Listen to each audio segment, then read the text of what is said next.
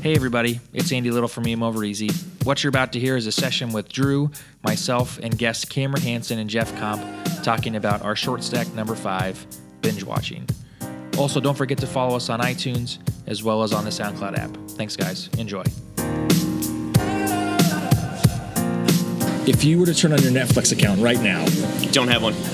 or your version of a Netflix account, What? if you had to binge watch something right now, what would you go do?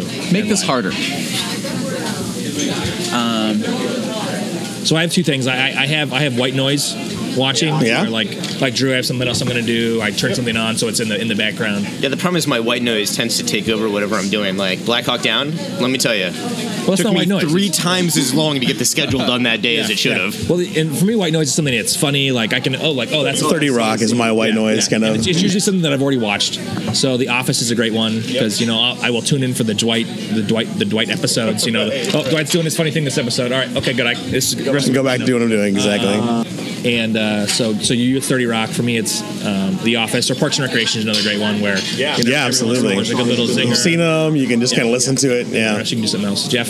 So I do the same thing. My white noise is Frasier.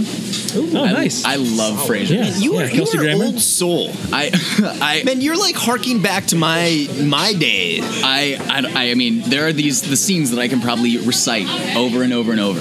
Now, if Roseanne was on Netflix, that'd probably be my white noise show. But the show that I'm currently watching right now is Newsroom. Oh, that's fantastic. It is. I'm a big Sorkin nerd, though, to begin with. Fantastic.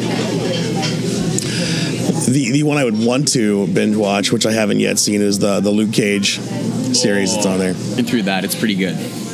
So I pretty much binge watch everything now. I'm not a big TV guy. I watch the news. I watch sports. I watch HGTV with my wife. That kind of thing. But then when I decide to binge watch, I binge watch With my wife. my wife or my dog, whichever. I mean, Hashtag House Hunters. Whoever's home at the same time. Tom and Lisa are newlyweds. They have a budget of $1.6 million. Screw you, Tom and Lisa. How do all these people have so much damn money? Right. My recent binge watching shows that I would go back and watch again in a heartbeat are I do love Newsroom. It's fantastic. The Nick, if anyone hasn't watched that on Cinemax, is 2 seasons in, eagerly awaiting what they're going to do with season 3. And then my weird one, I don't know how I picked it up, is The Last Ship on TNT. Not familiar. Yeah, it's very binge watchable. Okay. It's about a Navy destroyer that was sent down to Antarctica to do some type of training mission, but it was actually research while this outbreak was going on worldwide, like flu type thing, and they basically go off grid for 2 or 3 months, and they come back, and governments have toppled, and like they're the last remaining hope to save the world, basically. And the whole premise is kind of stupid Because there is no communication to Antarctica, apparently. Right.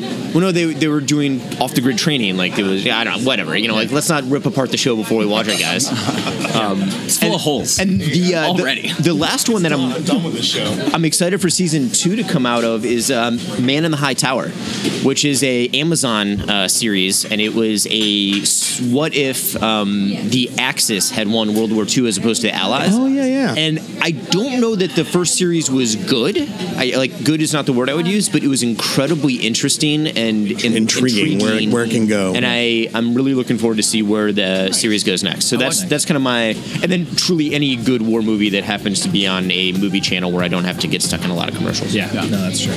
That's true. AKA Black Hawk Down, Black Hawk Down. Hunt for Red October, Crimson Tide. Saving Private Ryan. Some of all fears. Bye bye.